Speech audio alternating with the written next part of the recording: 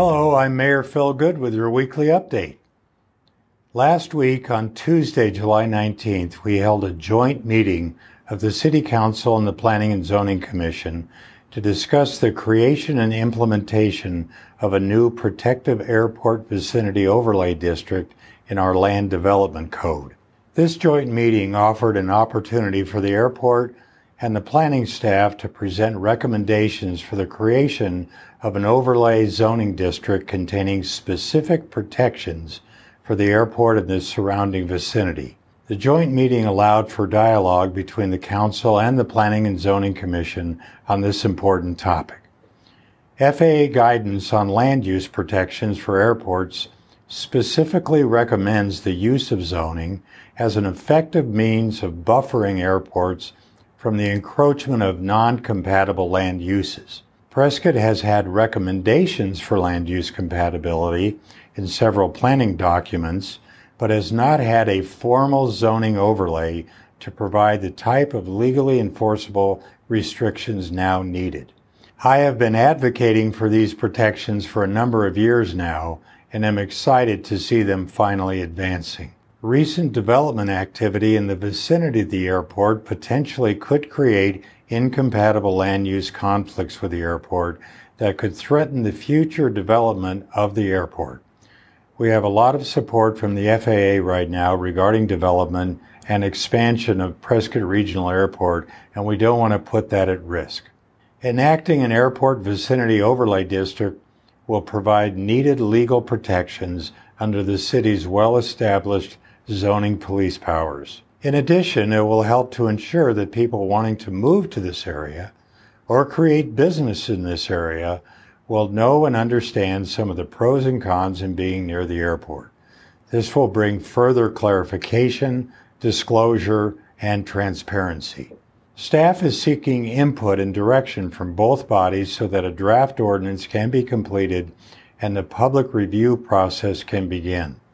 The next step in this process will be to place the completed draft on an agenda for a public hearing at the Planning and Zoning Commission.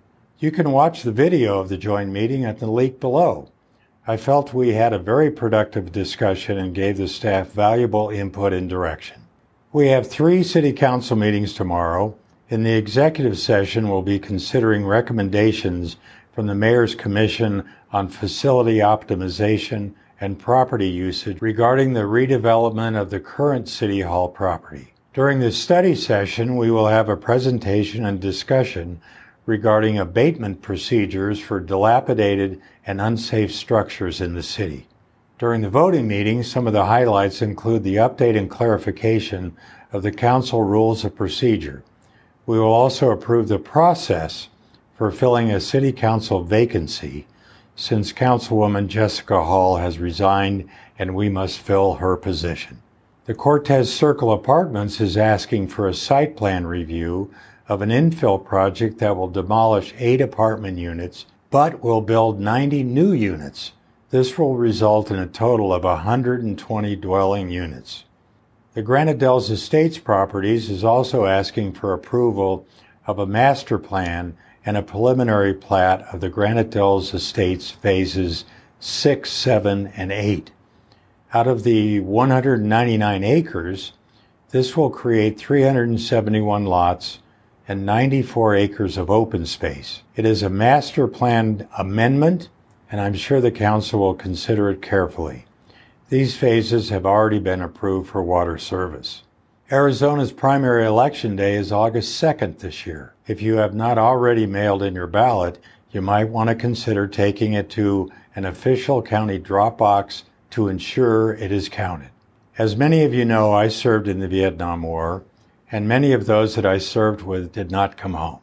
In Washington, D.C., there is a Vietnam Veterans Memorial to honor the over 58,000 servicemen and women who lost their lives during the Vietnam War. For those that are unable to travel to Washington, D.C., there is a traveling replica wall which is 3/4 the size of the original. It's called the Wall That Heals and is taken to communities across the nation. In 2022, the only Southwest tour location for the Wall That Heals is in Payson from August 25th through the 28th. It is a bit of a drive from Prescott, but it's also an opportunity to recognize those that made the ultimate sacrifice during the Vietnam War. For more information, please see the link below. That does it for this week's update. I'm Mayor Philgood. Thanks for listening, and we'll see you again next week.